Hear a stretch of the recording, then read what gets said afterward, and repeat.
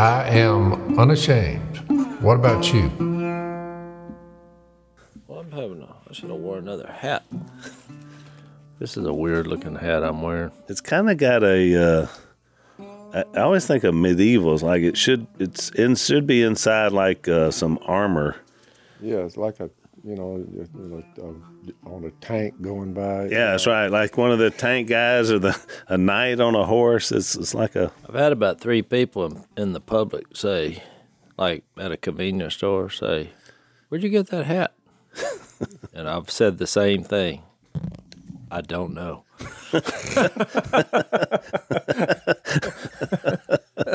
It just showed up.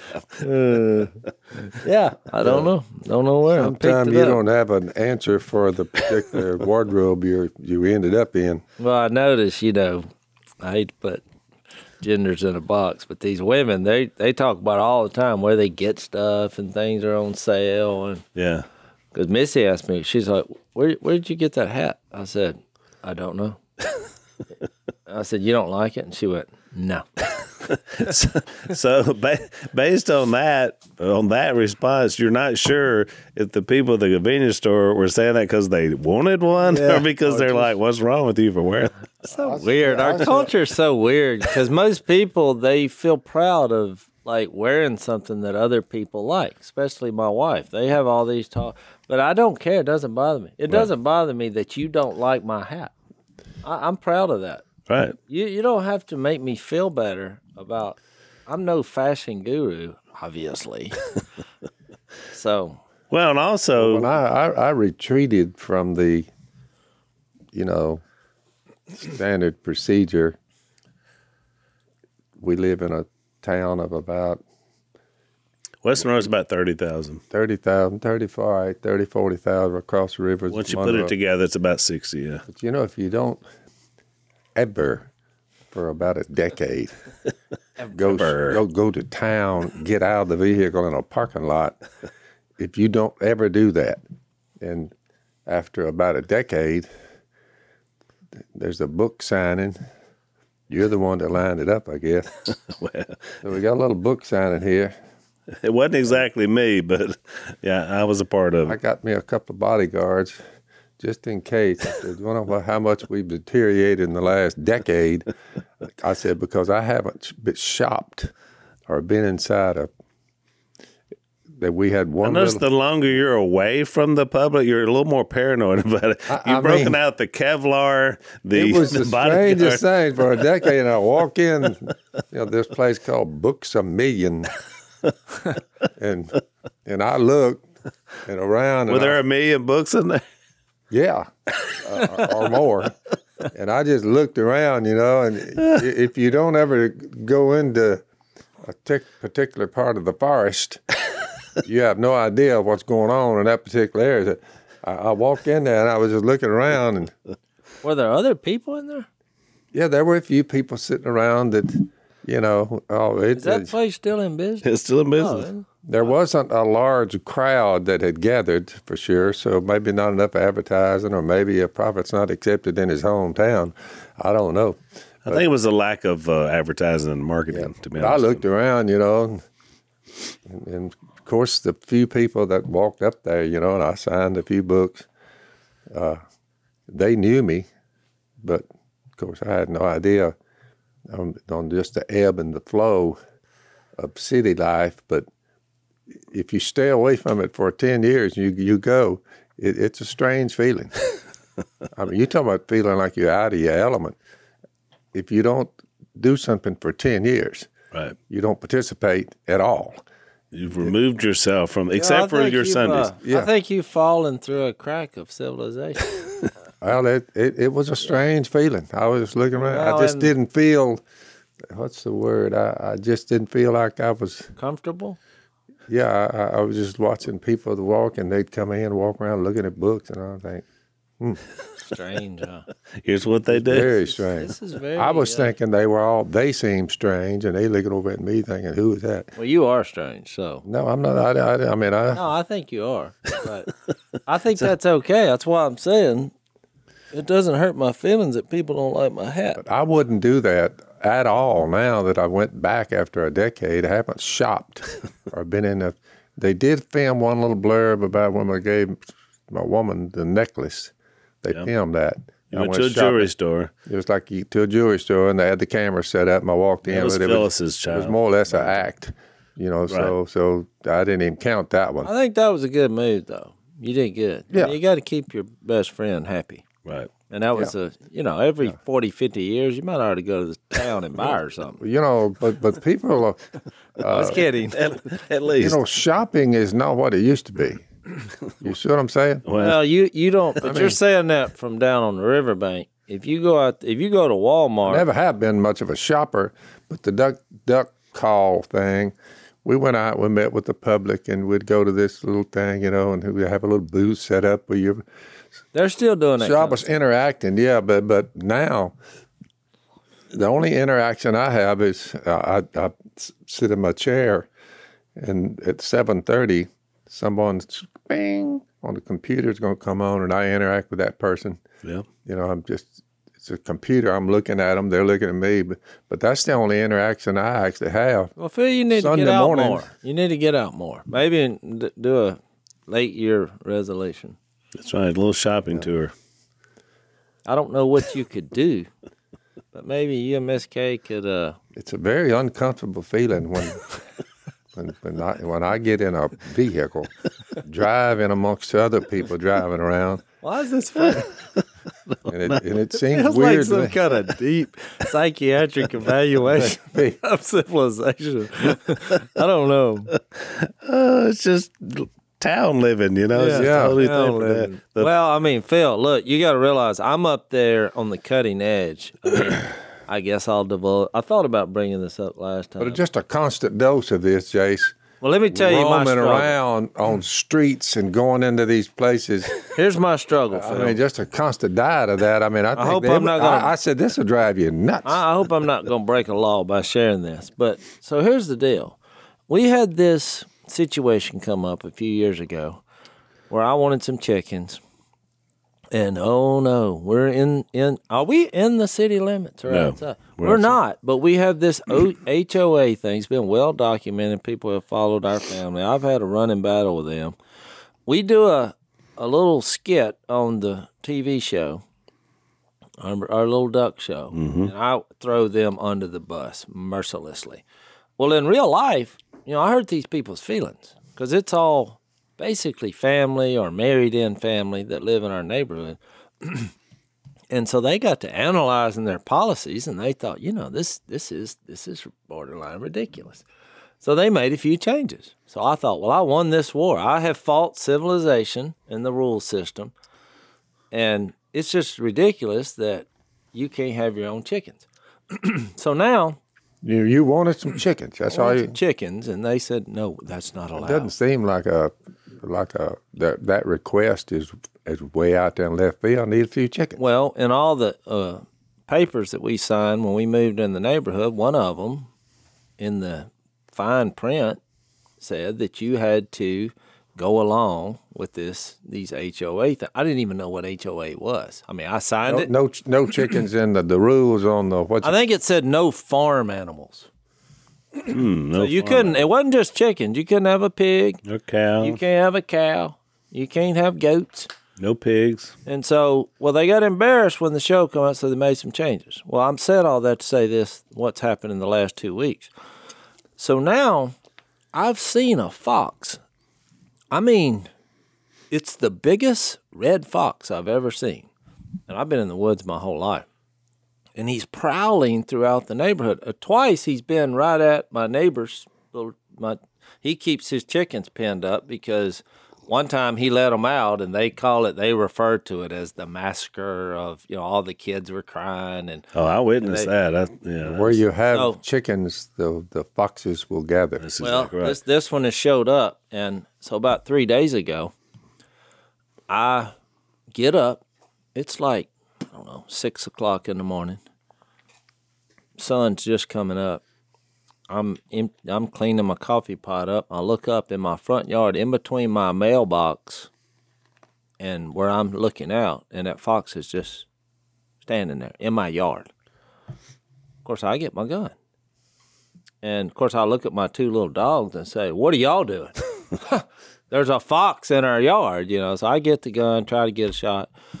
I had 1 shot, but there was too many houses in the background. I didn't want to shoot. So I thought, because that fox is trying to get the chickens, my neighbor's chickens, and we have an arrangement. I do all their wood chopping, when we had the hurricanes come through. I did all that for free because I love my neighbor, but they've been supplying me with fresh eggs. This is the arrangement we have. That's the old ways, Dan. Yeah. So 2 different times I've caught this fox trying to break in their hen house, and they said, we'll keep giving you eggs, as many as you can eat, if you'll take care of this problem for us. Because that's what I'm good at. I'm like, I'll take care of the fox. So while you're there, before you go any further, I just talked to Curly Don. First time I converted him when he was about 17. He's a teenager. And now he's what, 50? He's Jase's age, yeah.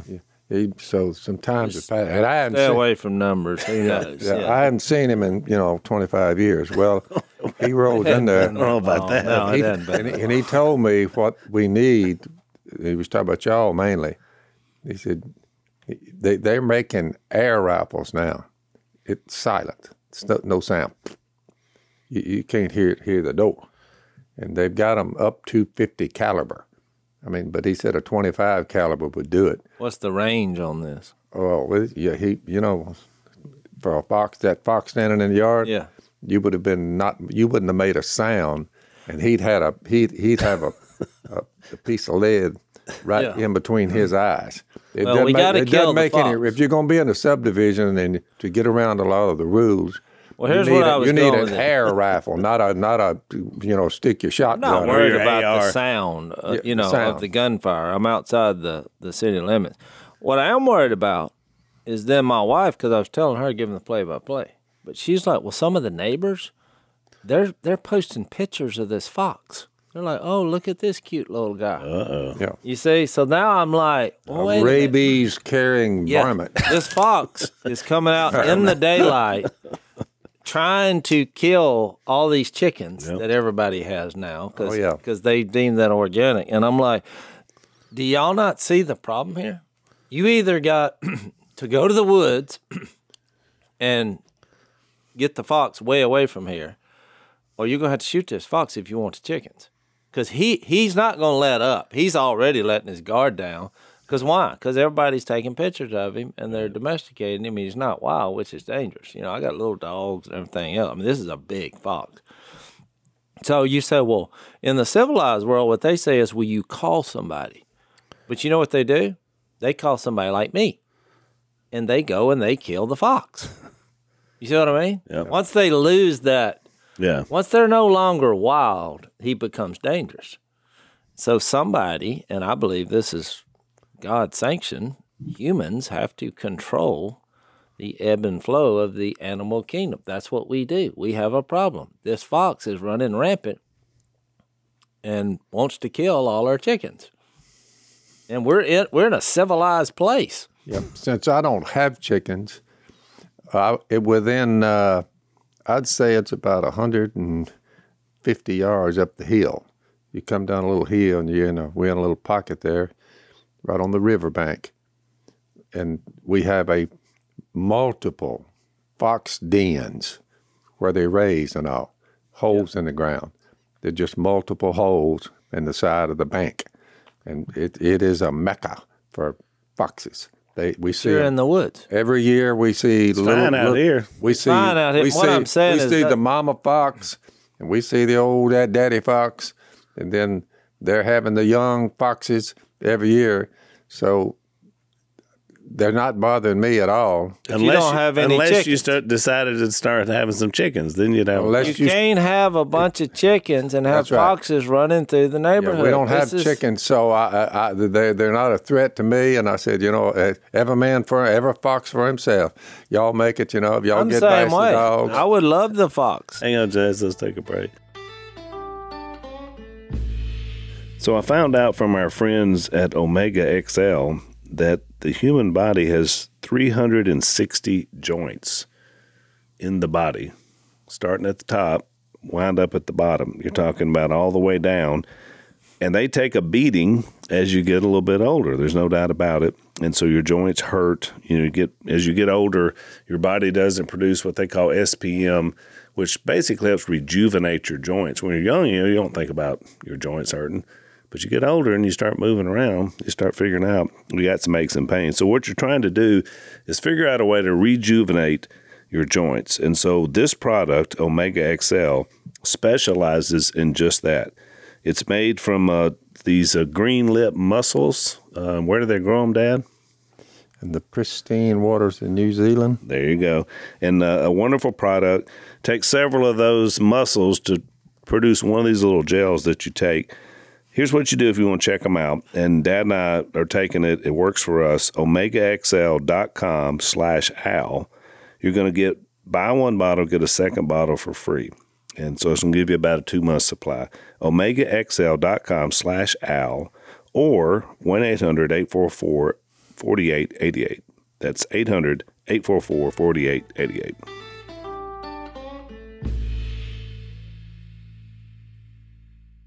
But I love eating eggs better than I like posting pictures of foxes on Facebook. It's a continuing scrap in the midnight hours. But Jase is tapped of in. Animals having fights. My dogs having fights with bobcats, foxes, and armadillos, and everything. Possums. Well, my dogs have just quit. They just But look, Jason's right. He's tapped into something because I just thought about this. One of my neighbors. A lot of people live in Alabama where we are. They live part-time there and part-time some other place. And so there's one couple that's from a big city. And so one of my other neighbors was telling me that they had seen 2 copperheads, right there in front of, right at the doorstep. A copperhead, they'll get right at the doorstep. Yeah, we killed 2 in our yard three days ago. So my neighbor finds out, so I got to get over there and kill them things. And so he mentions that. He said, look, I'll take care of that for you because, they're kind of big city folks. And they're like, oh, no. We would never kill a snake. They're part of the ecosystem. And they go into this whole thing. And I thought. So would you rather us die? well, that's what a neighbor said. He said, hey, I got 2 dogs. I don't want a copperhead slithering around our yard here. It's dangerous. We got little kids. Plus, I told them the story about Mac Owen. They like to get right there at the bottom of the steps. Yep. You take a step over one, and he'll just zap you right on the heel. That's where these 2 were. They had crawled up under some, to beautify the landscapes. Miss Kay got with some guy, and he put rocks, some rocks on the side of the slope there going down to the riverbank. Right. And he put some rocks here, there, and yonder. Well, them copperheads, that's perfect for them. Oh, they blend right in. Yeah. That's what some guy was cleaning up the flower beds the other day. We converted them way back. I can't remember what the name was, but anyway. But he was just pointing out the fact that, he killed 2 copperheads right there in the yard. I mean, about 20 feet from the front steps. So, but society in that case, is too react. They just react. You got your woman there. She's walking around out there looking at the flowers, and if it's snake infested, you'll kill the snakes. Well, yeah. That's what I'm saying. But in our society, they wait. A bear mauls a family, and then they go kill the bear. I would say once the bear leaves the woods and gets in your yard, take him out. I've killed 100 at least, more probably, of through the years of poisonous snakes that would really be detrimental to your health. Right. Well, I take it back to the 5-foot rattlesnakes. They're 5 feet long, and you look at one of them, you say, "Oh, you'll." I take it back to the very beginning. Last podcast, we talked about God's order, how He made man, woman to rule the earth. That was the way He put it. And if we're to rule it, that means that things that will damage us in the rulership, that's just the law of the God's order. Well, the problem is when you don't answer the question how we got here. If your answer is not the God above, well, then you get into thoughts like, well, this is where we came from. We're actually us and the animals, and then we're going to live in harmony, and that works until someone gets clawed or eaten by an animal. Jay, I thought about you, Jase. I was watching. I wish I remembered the guy's name, but I don't. It was on an interview, and I just kind of came into it, but it was on a news show.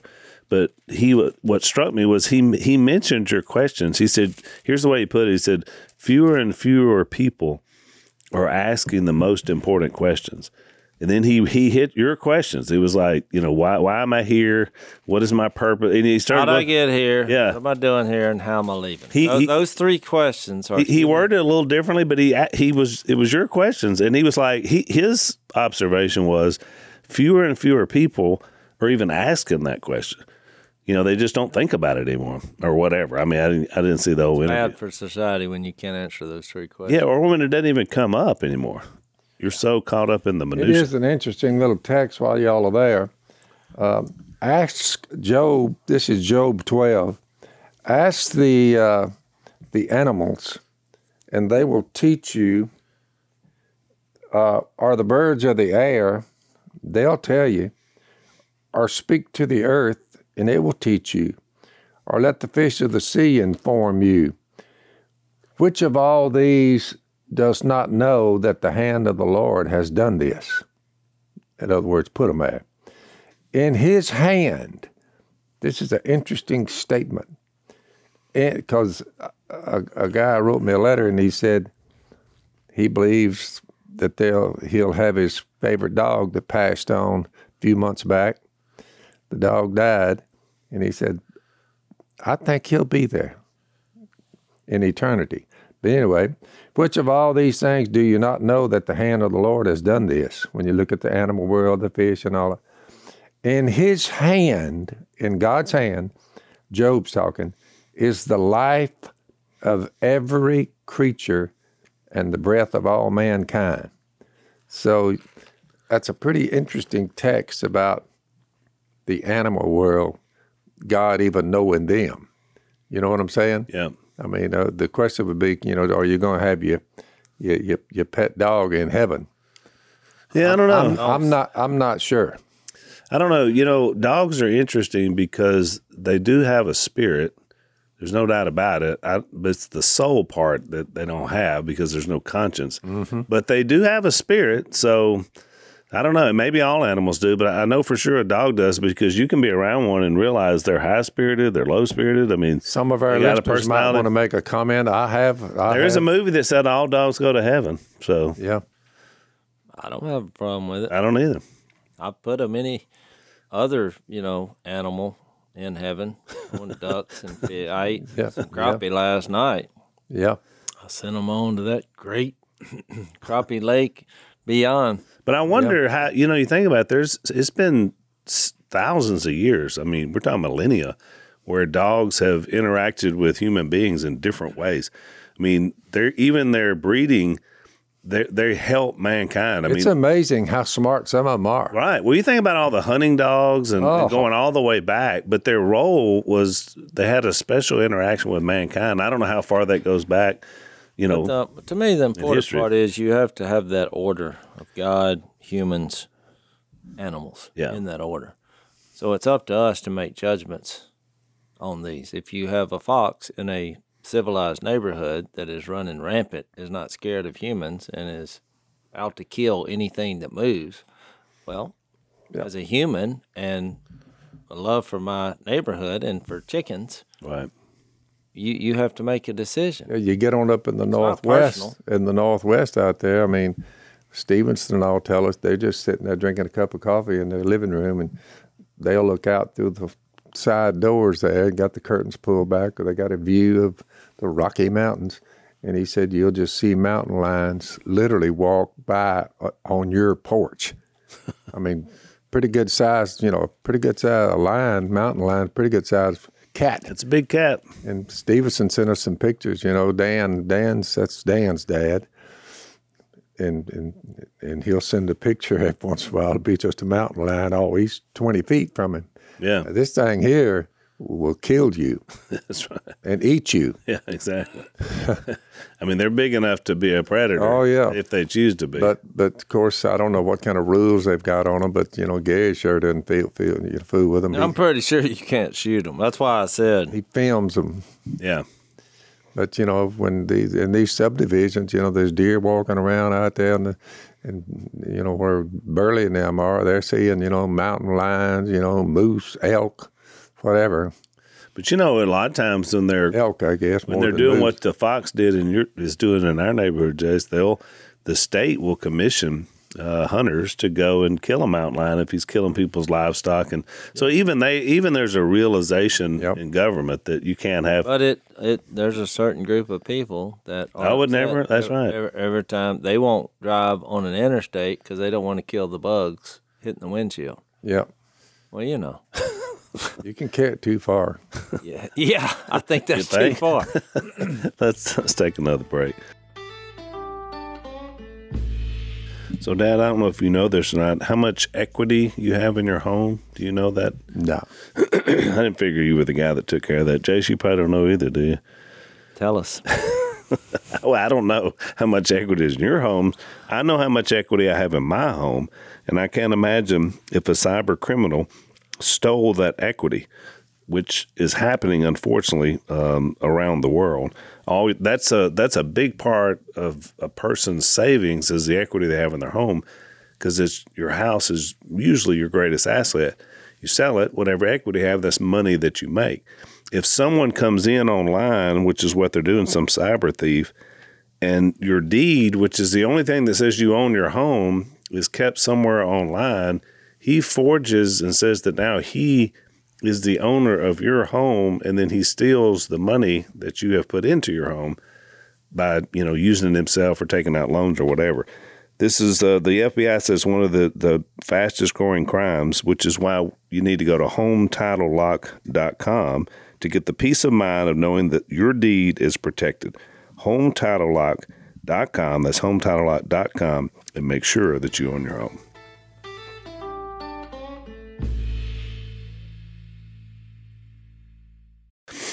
Well, anyway, Jase, we hope you get that problem solved.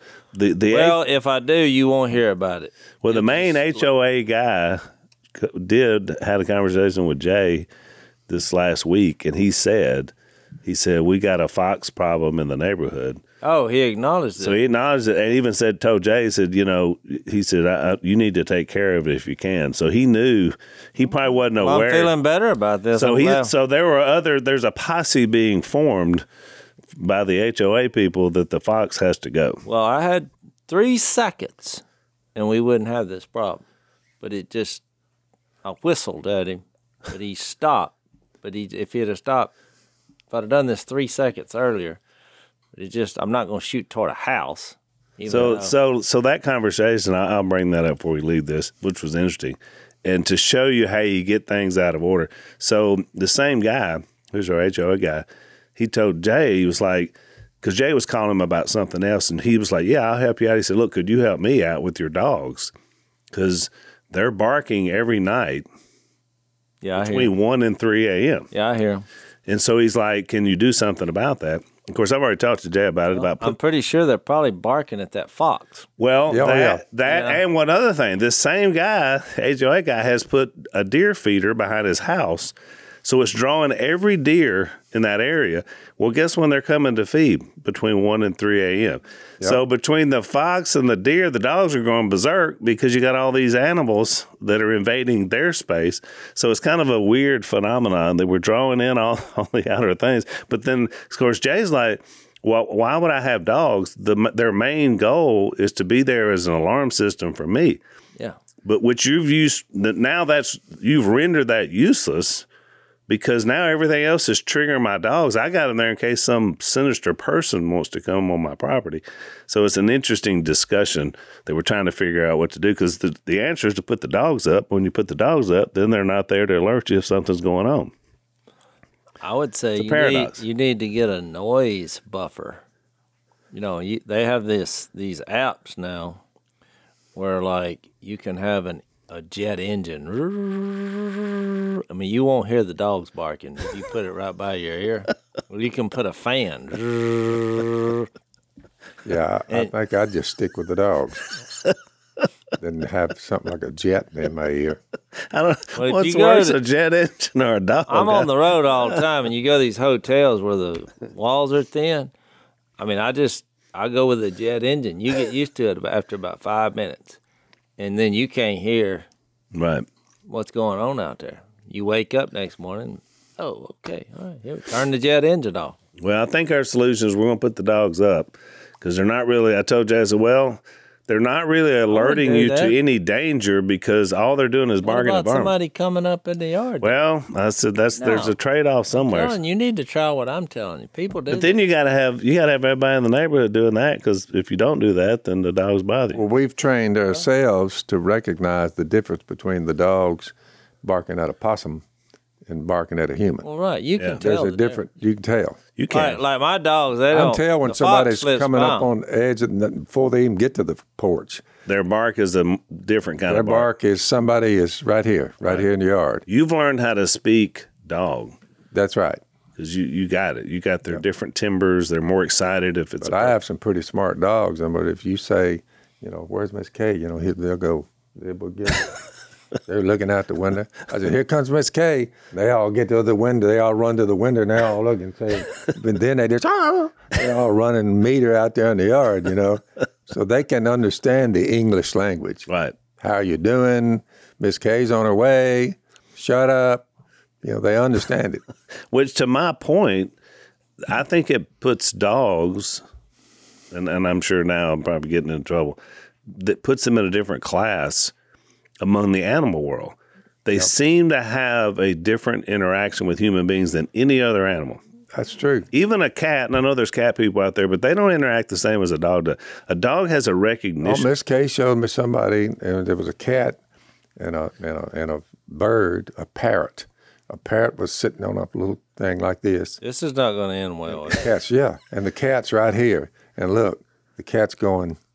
Mm-hmm. He's petting the bird. And the bird, and the cat being very careful. That cat's feet just smoothing his feathers out. Tell you what that cat's doing. I said, Miss K said, have you ever seen anything like that? I said, well, it's somebody that had trained the cat. This parrot is your friend. And this the is cat my point, Phil. That's all real and good until the cat gets hungry. And one day, it's just happy. I thought that, but happy. But he was being very careful not to hurt this thing. So whoever trained him had spent quite the time to get the cat to. But Jase is right. At the end of the day, the instincts that the Almighty puts in them. Look, when we were down watching Mike the Tiger. Now, so this is it's the. His hand is the life of every creature. Well, he made them all. Yeah. So I'm watching a tiger that was. I remember when they first got him, he was very small. So he was just what would you call it? What's a tiger? A cub? I don't know what they're. Whatever. Yeah. So the little small tiger, totally raised in. In a captured environment. Mm-hmm. So now he's 5 years old, big, full-grown tiger. He's in his little cage. People come and look at him. I mean, his life every day is thousands of people coming, looking in the cage and taking pictures. And they had a couple of signs up, and one by a glass that's next to some water. It said, "Don't turn your back to the glass," which I thought was interesting. I read that. I thought, The rest of it is just mesh going all the way around this. They probably got an acre of land that this tiger lives on. Most time he's just sitting up there. He'll walk around a little bit. But I noticed some people were taking some video pictures, and they turned their back on him. And he was sitting up there on that hill, and all of a sudden he got real still. And then he took off at a dead run towards this little family. I mean, they're standing 5 feet from me. And then he just did when he got to the thing, he just did a hard right. Of course, they all screamed and jumped. And did you get it on the video? But I watched that, and he did it a couple other times while we were there. There's a reason they're saying he's a predator. So I looked it up. I Googled it. I thought, that's what they do. When you turn your back, you're in the wild. They see somebody not paying attention. They get down low. That's when they attack.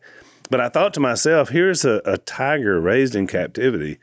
But in deep, there was still that instinct, even though he knew that was, I'm in a cage, I can't get him.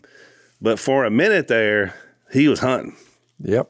And it was just like, And if they had been within his grasp, he'd have taken them. well, that's why you can't mess around with a wild animal. I mean, even if I don't like pinning them up, honestly. I mean, I brought this up before. I mean, I just like for them to roam, stay in their lane. Me too. Out in the wild. I just don't like caging them up, Yeah. Me either. It goes against everything that they were made for. I like that's why I like the doggy doors now. I mean, that was a good invention. Yeah. I mean, I got dogs, they can come in, but I mean, I want them to be dogs. Right. Get out there. You're not a part of this family, as far as a human. We love you, and you got a role to play. Right. But go outside. Do your doggy thing. Because really, they're meant for it to be outside. Exactly. Let's take another break. So, Dad, you probably wouldn't know this because I think you send Dan in to buy most of your groceries these days, but grocery prices, especially meat, has skyrocketed. Tell me about it. With with everything going on with inflation and just all these control issues about getting product here.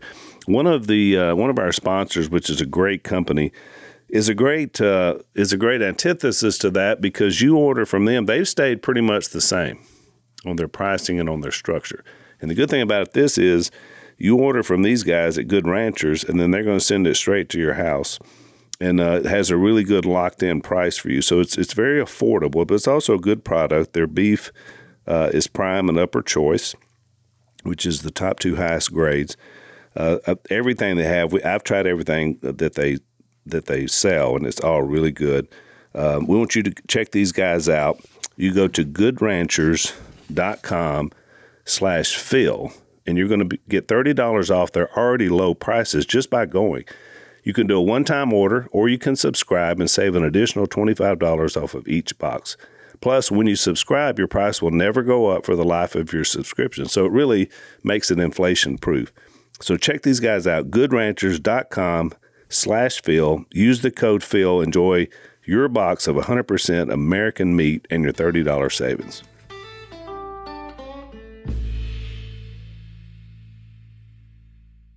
They can come visit.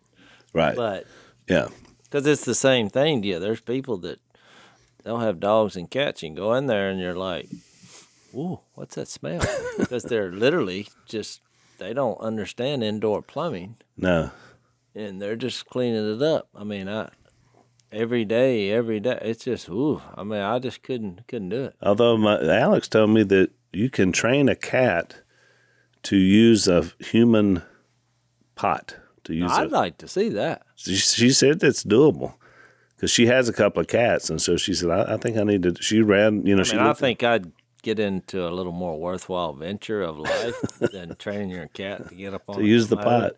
Yeah, but I mean, I'd give you $20 just to see it. Well, it was on a movie at some funny movie where he had trained his cat to do it, but I thought it was just a joke. But she said, no, you can really do it. I mean, cats are trainable in that way. I know they're funny about that anyway because they use their litter box, and cats are a little more tidy.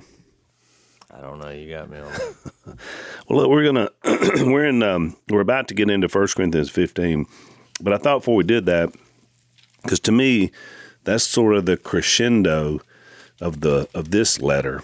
And then when you get into 2 Corinthians, which we're excited about getting to, it's a lot of really good stuff to me that kind of comes out of that whole idea of chapter 15.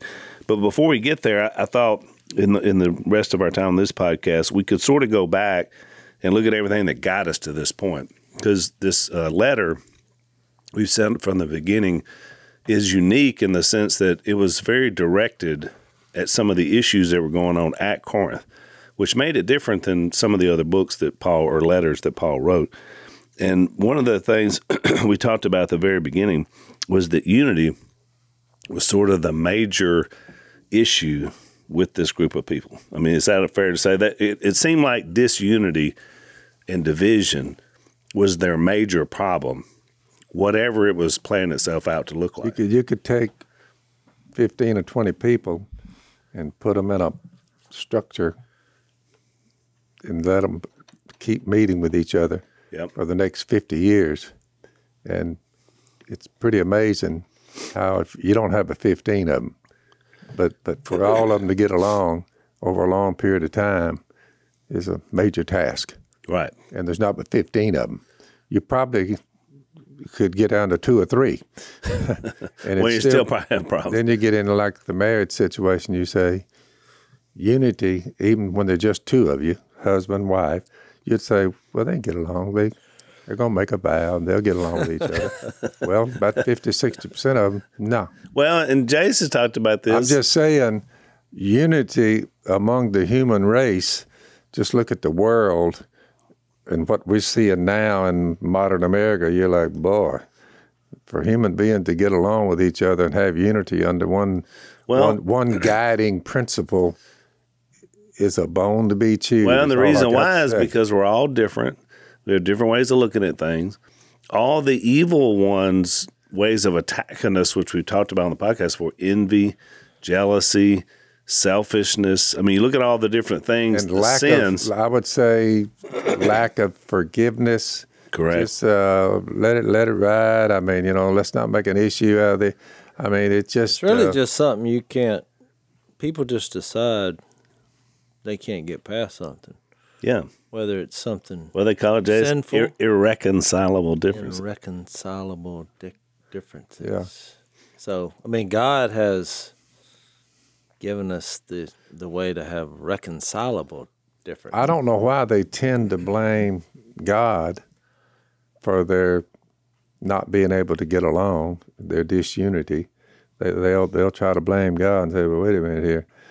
But instead of the evil one, you got to remember less than 50% of America at this moment would say, because of the love of God, this is the way I'm going to roll. That's less than 50% of us out of 320 million people. Well, it would be the numbers are getting, it's beginning to be, religion was a big thing about the founding of the nation, big thing. They held on to it with both hands. Right. And everything they did, I mean, from Thomas Jefferson, all of them, John Adams, George Washington, they were godly men, Bible thumpers, the whole bunch. And now there are people so proud to get out from under that, the ravages of, faith. They don't like people of faith anymore. Well, you said 50%, but it's even far less than that because that's just people that even recognize there is a God. Yeah. Once you even recognize that, to actually live and love and to be able to live a lifestyle where you're unified with people, I mean, that takes a lot of effort. My point is, when you read a Bible, which I know it's off limits for half the country, they wouldn't touch it. They'll get that Bible out of my face. But if they read it and just looked into it, the discussion that we just talked about love, love is patient, it's kind, it does not envy. He's trying to get them to come together and be of one mind, and it's a healthy mind. Most people are looking at it, the unbelievers, and are saying, that's a bunch of bull. It's a bunch of bull. Right. It's just a fiction. It's not real. But tried and tested, you see the ones who actually love one another, you say, no, it'll work, but it's evidently it's for everybody. Right. But a lot of people miss it. But it also says love is... Let's take our last break, Dan.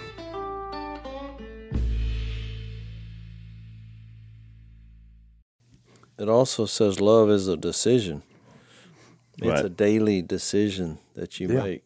Yep. Especially in view of God's love. It's like in your marriage, you're going to have bad days no matter what you do. You can do everything right. You're still going to have bad days. Right. Circumstances, things change. I mean, life is life. I just always viewed it as the Christian life is the harder life to live. Yep. I mean, that's the bottom line. It's harder. You're putting yourself under a code and a standard of morals that's way above what the world is, even if you can find one out there. But until you make a heartfelt, not with the pump, this is pumping blood here, heartfelt, your conscience,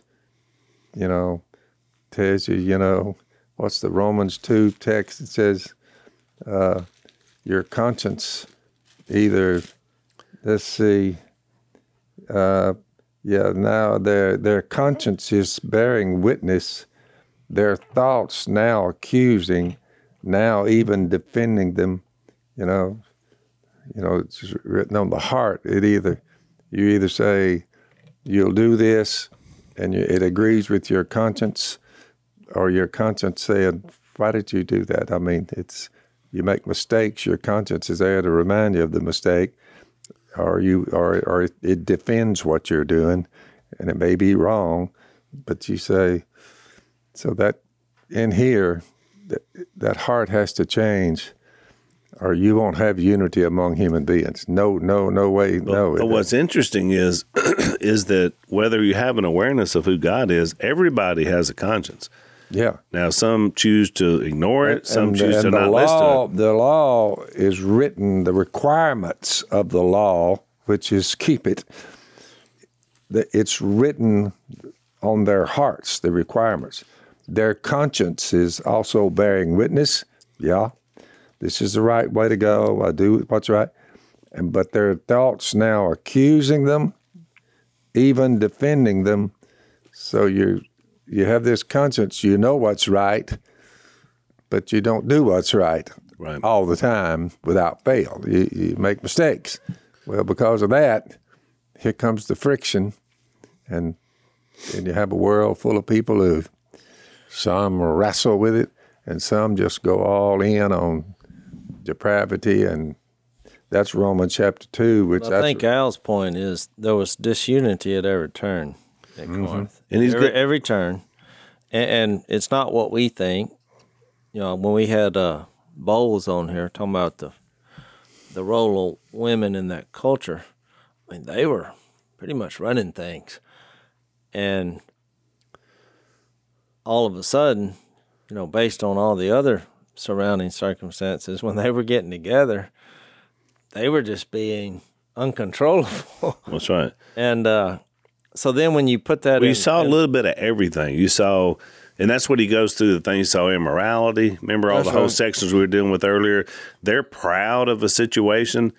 Immorality, gross immorality. That's terrible. You know, they're like proud of it. Doing the Lord's Supper, not really. Yep. You know, getting for drunk. them, and they were taking the gifts God had suing given them. each other. Right. You had the suing each other. You had the whole idea about the idolatry, which, you know, he was like, that's not even a big deal, but it's so rampant with you. You've made it a big deal. So he spent 2 chapters. Then they had the gender. Talking about how to deal with each other. The gender issues. Yeah. So when you read Philippians 2, when Paul kind of defined unity, you know, it all starts when he says in verse 1, if you have any fellowship with the Spirit, if you have any comfort from Christ's love, if any tenderness and compassion, then make my joy complete by being like-minded, having the same love, being one in spirit and purpose. Do nothing out of selfish ambition or vain conceit, but in humility consider each other's better than yourselves. You shouldn't look to your own That's a interests, bone to be chewed. but also to the interests of others. Then he gets into that your attitude should be the same as that of Christ Jesus, which is why he gave that order in 1 Corinthians 11. Right. And so, I mean, to me, you're going to have to decide, like, when getting in the context of marriage, you're going to humble yourself every day to make this thing work. Now, if both of you do it, you're going to have a vibrant marriage. Right. I mean, if just one of you will do it, you can stay together. You hear people describing it. They describe it in verbiage like thin-skinned or thick-skinned, meaning how much of a brow beating can you take? I mean, when will you draw the line? You know, when arguments start, because they were really having a time with each other. They were just devouring each other, you know. Well, to me, that was... They were all meeting under the head of Jesus, who never made a mistake. They had some some severe problems. Well, as much as but it didn't stop at car rental. It's here now. No, it's too. here, but it was unique there into what they were dealing with. The most embarrassing one to me, I mean, there were a lot of embarrassing situations they were dealing with, but to me, the most embarrassing situation were the misuse of the gifts. These were things that were designed to help them reach people that were coming in. And I mean, that was the whole idea behind the tongues, and which we talked about that, and the prophecy and all that, was to point people to Jesus. But they were so tied up in jealousy and all these issues they had with each other and disunity, they weren't even able to accept these gifts and use them in a way that built people up. Where's that text that said these people go out and they're ruining whole households? Yeah, you know. People who are just running their mouth, That was in 1 Timothy. Yeah, I was going to say that was either Timothy or Titus. Well, we were talking about marriage because I think it's... Which, by the way, he puts a marriage chapter right square in the middle of all this. Well, I keep going back to that Ephesians 5. He talked about all the relationships, but meanwhile, I'm talking about you being married to Jesus, all of it. Yeah. I mean, it's... And then he's like, oh, by the way, put on the armor of God. And he gives you all these things to do so you can take your day... you're standing against the devil's schemes. And then when he went in, stand your ground. Well, when's that going to happen? It's like you saying, when you turn your back on the tiger, well, you got to remember, Peter said, your enemy, the devil, prowls around looking for someone to devour. So like a roaring lion. Now, in that case, I think when you turn your back on God, all of a sudden... There's something else that gets behind you looking to devour you. Right. And it happens pretty quick. You're making a pretty good case for the devil made me do it. Yeah. That's why I act like I do. Right. In other words, if you could take the evil one, if there was no Satan, which most people in America now, they don't believe there's a Satan or a devil. But they do believe there's evil. And they don't, because you hear that all the time. But I think what they're calling evil, what is evil? It's a world, it's a group, it's a spirit, it's where things are happening. So at least they acknowledge. When we stop acknowledging good and evil, that's when we're really going off the rails. Which I've heard a lot associated to Putin, the last month. Well, it's evil when you have literally no regard for the innocent whatsoever.